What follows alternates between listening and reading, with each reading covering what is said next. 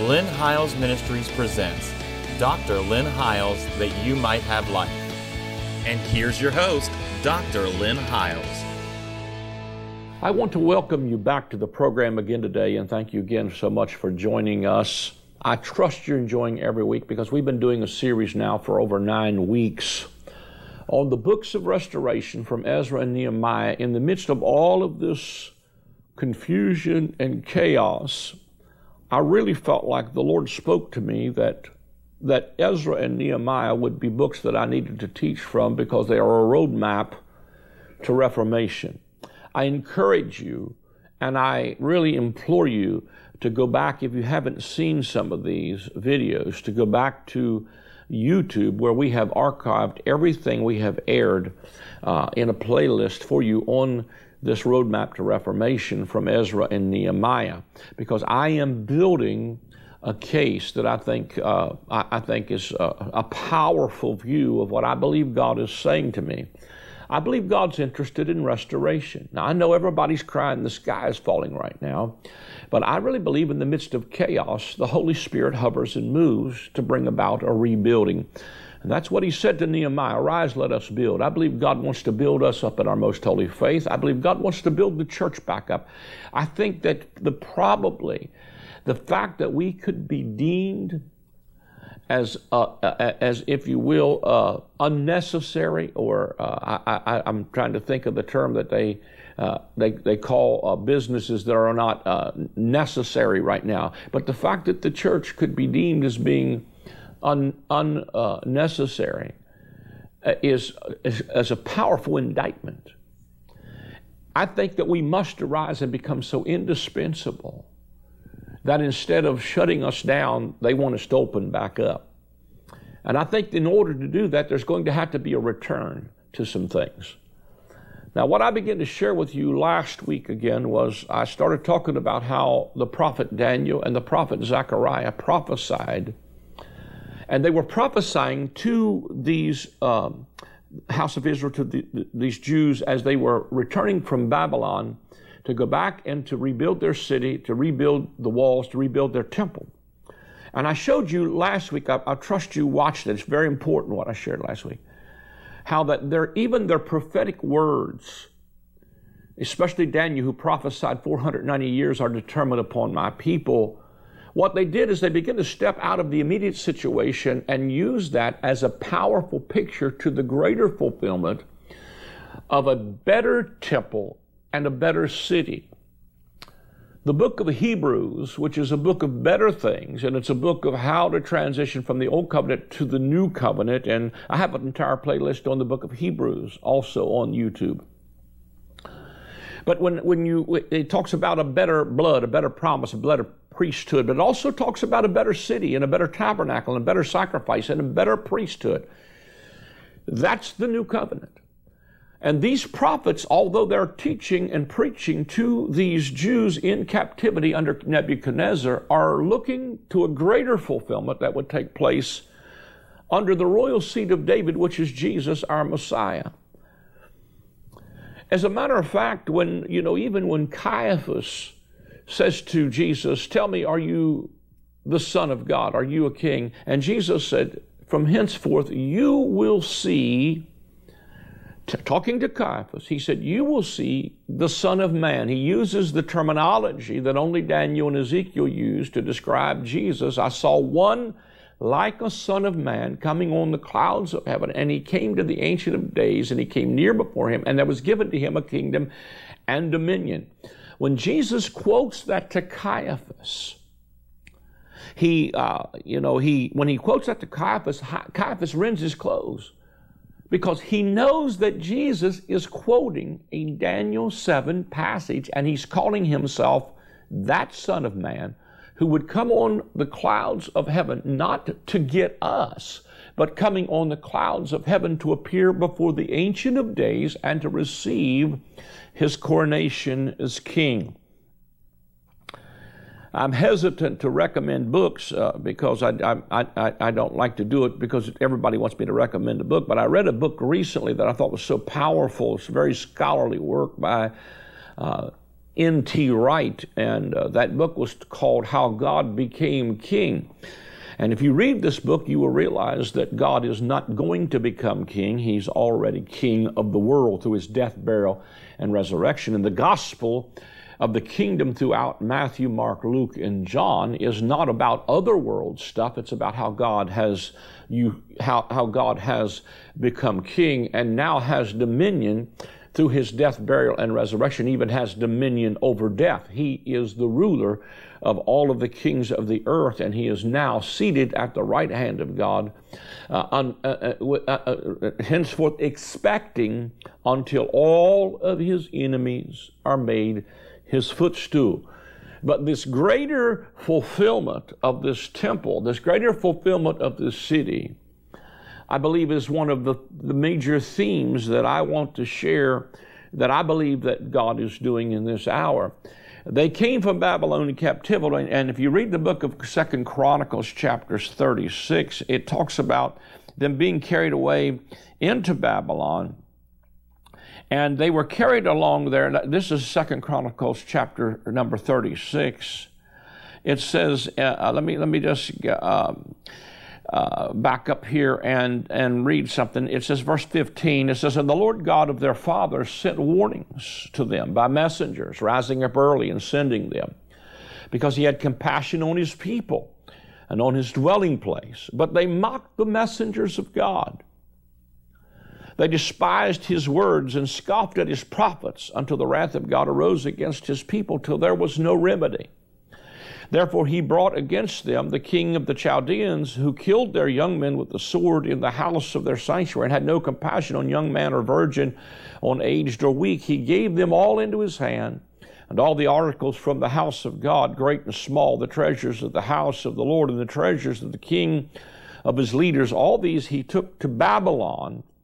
Then they burned the house of God, broke down the wall of Jerusalem, burned all its palaces with fire, and destroyed all its precious possessions. And those who escaped from the sword he carried away to Babylon, where they became servants to him and his sons until the rule of the kingdom of Persia, to fulfill the word of the Lord by the mouth of Jeremiah, until the land had enjoyed her Sabbaths, and as long as she lay desolate, she kept Sabbath to fulfill 70 years. If you watch my last segment, that's what Daniel was reading in Daniel chapter 9. He wanted to know how long this was going to take place, and God began to give Daniel the roadmap to tell you when this was going to occur.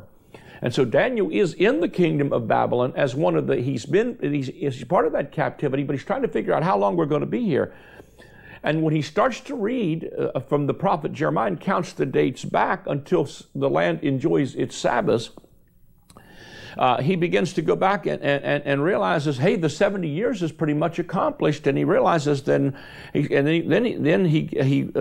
realizes that this was fulfilled because, or Daniel gives a prophecy concerning that fulfillment. But then the latter part of this, in verse 22 of 2 Chronicles 36, is now in the first year of Cyrus, king of Persia, that the word of the Lord by the mouth of Jeremiah might be fulfilled. The Lord stirred up the spirit of Cyrus, king of Persia, so that he made a proclamation throughout all his kingdom, and also put it in writing, saying, Thus says Cyrus, king of Persia, all the kingdoms of the earth the Lord God of heaven has given me, and he has commanded me to build him a house at Jerusalem, which is in Judea. Who is among you of all of his people? May the Lord his God be with him, and let him go up. Now he realizes, because Cyrus was a Persian king, who Daniel was still in the palace during this time, and probably was the one who gave him the book of Isaiah, where Isaiah prophesied that Cyrus, God called King Cyrus by name,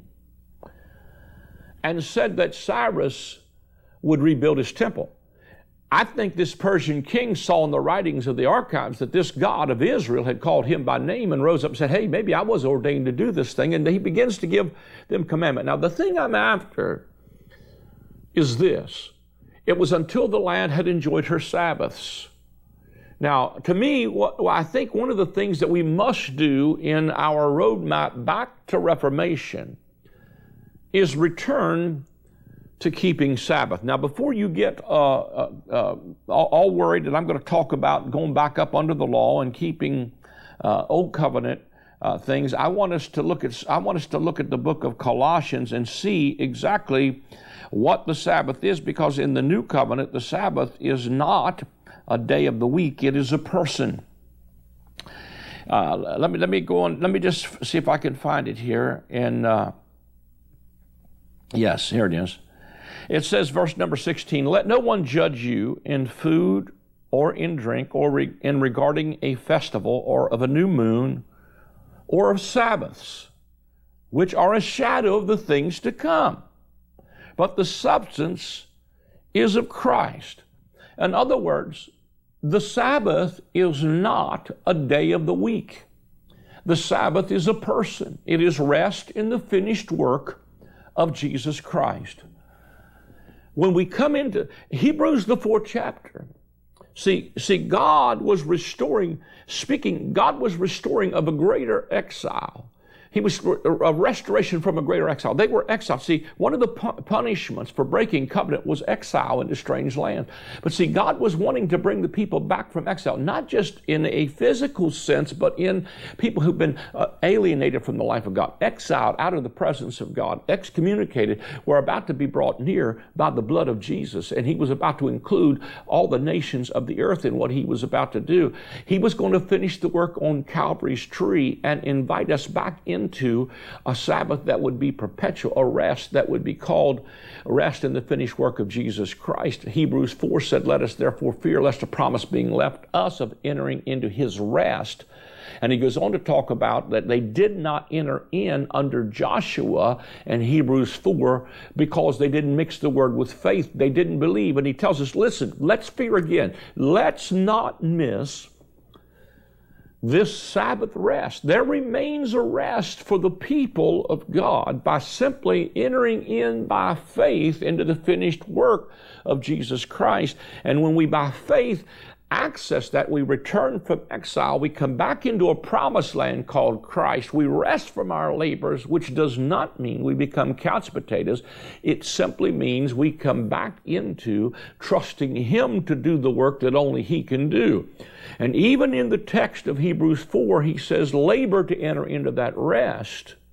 Labor to enter. It almost feels like an oxymoron. I used to think, well, that means if you work real hard and get the work finished, then you can enter into rest.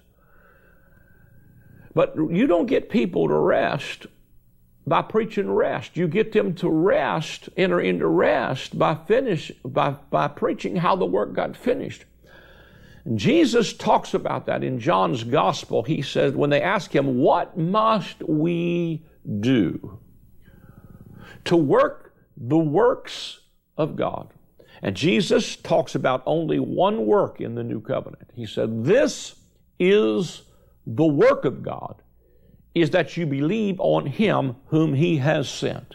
The only work in the new covenant is to believe on him whom he has sent. And when you do, you start to believe. It brings you into a rest where now you are trusting him. You are trusting the Holy Spirit to do in you what only he can do, of bringing you back out of exile and restoring and building you up as a holy habitation, as a city of God, as a tabernacle of God that the holy presence of God can dwell in. And so there are some powerful patterns. I just love the Old Testament because they are snapshots of redemption. Everything in this book is powerful. God was so giving a roadmap to a greater reformation. I am excited to announce the release of my newest book titled The Great I Am. In this book, we will explore the 7 times in the Gospel of John that Jesus says, I am. Every time he uses that phrase, it is always in contrast to something from the Old Covenant. For instance, they thought that the bread that fell in the wilderness was the true bread, but Jesus says to them, your fathers ate manna in the wilderness and are dead, but I am the true bread. They thought Moses and the law was the door into the sheepfold, but Jesus said to them, I am the door. As you read the pages of this book, you will truly discover the faith that replaces fear, and that believing you will have life through his name. You will discover that Jesus removed the covenant of death and replaced it with the covenant of life. You will rediscover that he is the great I am. Get your copy of the book, The Great I Am, today. Reformation in these patterns. There are so many types and shadows that it is God literally giving us a language for how to say these things. And by the time Jesus comes on the scene in the New Testament and says to them, you destroy this temple 3 days, I'll raise it back up. He's saying, you thought that was the temple. That's not the temple. My body's the temple. I'm the temple of God. Destroy this temple in 3 days, I'll raise it back up. He was talking about the temple of His body. In other words, God has moved out of that house and He's moved into this one. In the new covenant, once He raises from the dead, the Apostle Paul grabs hold of that and quotes Ezekiel 37, where a lot of people think it's talking about a restored temple of God. In the Middle East, it's not talking about one in the Middle East. It's talking about the house of God that we are, because Paul quotes Ezekiel 37 when he talks about the wind breathing upon the slain and the dead bones arising and God restoring the nations back and a royal seed of David coming and bringing an everlasting covenant. The everlasting covenant's the new covenant. That's not talking about something that's taking place in the Middle East someplace. I think if we could get this right, we could stop some wars in the Middle East. Because the reality of it is we're fighting over a building and a piece of real estate, and God is no longer interested in buildings made with hands. He's interested in moving into a people who become the habitation of God. And Paul quotes that very text from Ezekiel 37. He said, what? Know you not that your body is the temple of the living God? And what agreement does the temple of God have to do with idols? In other words, present your body as a living sacrifice. In other words, don't put stuff in this temple. Don't profane this temple. Don't profane its vessels, and just present yourself, because you are the temple of the living God, and where God has moved into the neighborhood. That to me is the return from exile. That's the return to Sabbath. And even the fact that Daniel prophesied after reading the 70 years of Jeremiah, and the 70 years of Jeremiah were so that the land would enjoy its Sabbaths, then Daniel prophesies the 490-year prophecy in Daniel chapter 9, where he says 70 weeks of years are upon my people, are 70 times 7. And, there is so much I could say here. But that 70 times 7, the very first message Jesus preaches is He stands up and says, He sent me to declare the year of the favor of our God, which is the year of Jubilee. It was multiples of Sabbaths, and Jesus closes the book and says, this day is this scripture fulfilled in your ears, because the Jubilee is not an event, it's a person, and He's standing right in front of you. I am the 70 times 7. Sometimes I think we get bored when we read the Gospel of Matthew. We start, reading the genealogy of Christ, and we think, well, what's so important about that? But it'll stop and say, you know what? There was 14 generations from this one to that one. There was 14 generations from this one to this one. There was 14 generations to this one to this one. And so there was 6 sevens, 14, 14, 14 would be 6 sevens, and then Jesus comes on the scene. He's the 7 of 7. Everything about it is telling you Jesus is the Sabbath. The new covenant is on you. The new Jerusalem is upon you. It is not a place, it is a people. We're going to just get into this and just unpack it and talk about it as we begin to progress, because I'm telling you, if we don't get this, we're not even... The sad tragedy to me is that we have made the gospel about evacuation instead about occupation. Jesus didn't say evacuate, He said occupy till I come. In other words, we are to take territories, have dominion, subdue them. Matter of fact, as a reigning king in Daniel 7, you heard me quote it earlier, that when he stood before Caiaphas, he quotes Daniel chapter 7 when he says, you will see the Son of Man coming in the clouds of heaven. It was a direct quote from Daniel chapter 7, and Daniel and Ezekiel are the only ones that will use the terminology Son of Man. But when Caiaphas says, are you the Son of God? He says, and from henceforth, talking to Caiaphas, you will see the Son of Man coming in the clouds of heaven with power and great glory and sitting at the right hand of power. He didn't say He's coming to get you in the clouds of heaven. He's coming in the clouds. He appeared before the Ancient of Days, if you read Daniel chapter 7, and received the kingdom, and the dominion was given to Him, that all the nations of the earth should serve and obey Him. So Jesus is saying to Caiaphas, who knows the Scripture, I'm the fulfillment of this passage. And while you all keep on waiting, this is the day of your visitation. Had you known what belongs to your peace, you would not have crucified the King of glory. He was offering to them this new covenant, and even the 490 is multiples of Jubilee. It is multiples of Sabbath, and God is returning, or He is trying to get them to return from Babylonian captivity, if you will, in type and shadow or in picture form, and to really rebuild what God is looking for. Of course, we know that what happened was the nation of Israel rejected their Messiah. They rejected their king. God allowed the Romans to do one more time what the Babylonians did, and that was to destroy their temple, leave it in ruins, because God said, listen, I'm not going to live in buildings. I'm moving into a people.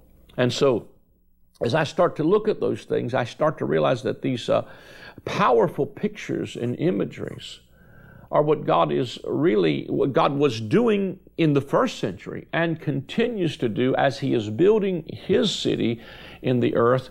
In Revelation chapter 21, the city of God is not us going up to it. It is coming down from God out of heaven. And I submit to you that that city began to come down and is coming down from God out of heaven continually right now. It is built upon the foundations of apostles, and the foundation was the 12 apostles of the Lamb. And we are becoming a city that is set on a hill that cannot be hid. That's just so powerful to me. Now, I think what I'm going to do is, in the next little bit, I want to talk a little bit about from the book of Revelation. Probably a little late to get into this in this segment, but I'm going to start here and then come back and revisit it. But Revelation, the 17th chapter, begins to talk about a woman. It said, then one of the 7 angels who had the 7 bowls came and talked with me, saying, come and I will show you the judgment of the great harlot, who sits on many waters, with whom the kings of the earth have committed fornication. And the inhabitants of the earth were made drunk with the wine for fornication. So he carried me away in the spirit into the wilderness, and I saw a woman sitting on a scarlet-colored beast, which was full of the names of blasphemy.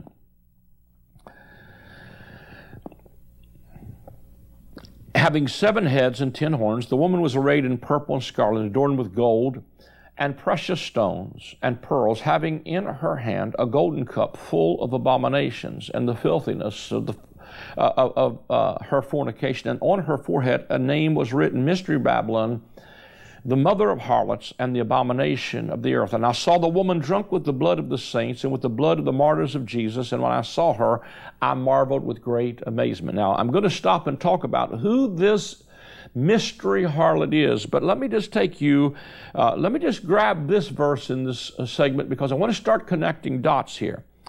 Verse 6 said, I saw the woman drunk with the blood of the saints and with the blood of the martyrs, and when I saw her, I marveled with great amazement. Now, let me take you back to Matthew 23 and show you some things that Jesus said, but that really, to me, connects who this woman is. Matthew 23 is a book full of woes to scribes and Pharisees. And he says, woe to them, hypocrites, you shut up the kingdom of heaven. Woe to you, blind guides, you say, whoever swears by the temple is nothing, but whoever swears by the gold of the temple, he's obliged to perform it. He calls them blind leaders of the blind that have both fallen in the ditch. He comes down, there's several places, woe to them. And then he starts here in verse number 20, he says, woe to you, scribes and Pharisees, hypocrites, because you build the tombs of the prophets and adorn the monuments of the righteous, and say, if we had lived in the days of our fathers, we would have not been partakers with them in the blood of the prophets. Watch that. We would not have been partakers with them in the blood of the prophets. Therefore, you are witnesses against yourselves that you are the sons of those who murdered the prophets. Fill up then the measure of your father's guilt. Serpents, brood of vipers, how can you escape the condemnation of hell? Therefore, indeed, I send unto you prophets, wise men and scribes. Some of them you will kill and crucify, and some of them you will scourge in your cities and synagogues and persecute from city to city, that on you may come all the righteous blood shed on the earth, from the blood of righteous from the blood of righteous Abel to the blood of Zechariah. He even names these prophets who were in contemporaries with Ezra, Nehemiah, Haggai, Zechariah. You murdered from the blood of Abel to the blood of Zechariah, the son of Berechiah, whom you murdered between the temple and the altar. Assuredly, I say unto you, all these things will come upon this generation. And then Jesus begins to weep and tell you who this harlot city is that killed this harlot in Revelation 17. In her is found the blood of the prophets and those that were slain. And Jesus clearly points it to and says, listen, this mystery Babylon, this harlot, this adulterous woman is Old Covenant Israel. And then he weeps and said, "O Jerusalem, Jerusalem, the one who kills the prophets and stones those who are sent to you. How oft I wanted to gather your children together as a hen gathers her chick under her wings, but you were not willing. See, your house is left unto you desolate. For I say to you, you shall see me no more till you say, blessed is he who comes in the name of the Lord." And I don't think it's a stretch to say, when you read this in Revelation, the 17th chapter, that in her is found the blood. It says, look at this, it says, I saw the woman drunk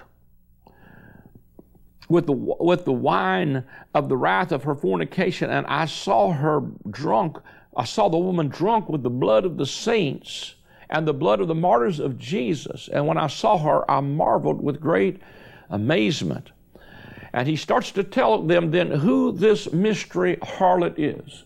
So now we're just about to run out of time on this segment, but I want to just set the stage by telling you Ezra, Nehemiah are a departure from Babylon back to the land.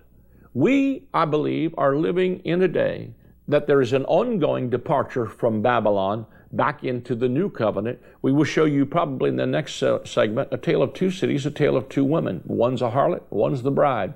One's Old Covenant Israel, the other one's New Covenant Community of Faith. And I want to show you that we are on a journey back to keeping Sabbath, which is ending in the finished work of Jesus Christ, and God's redemption is ours, and it has been for some time.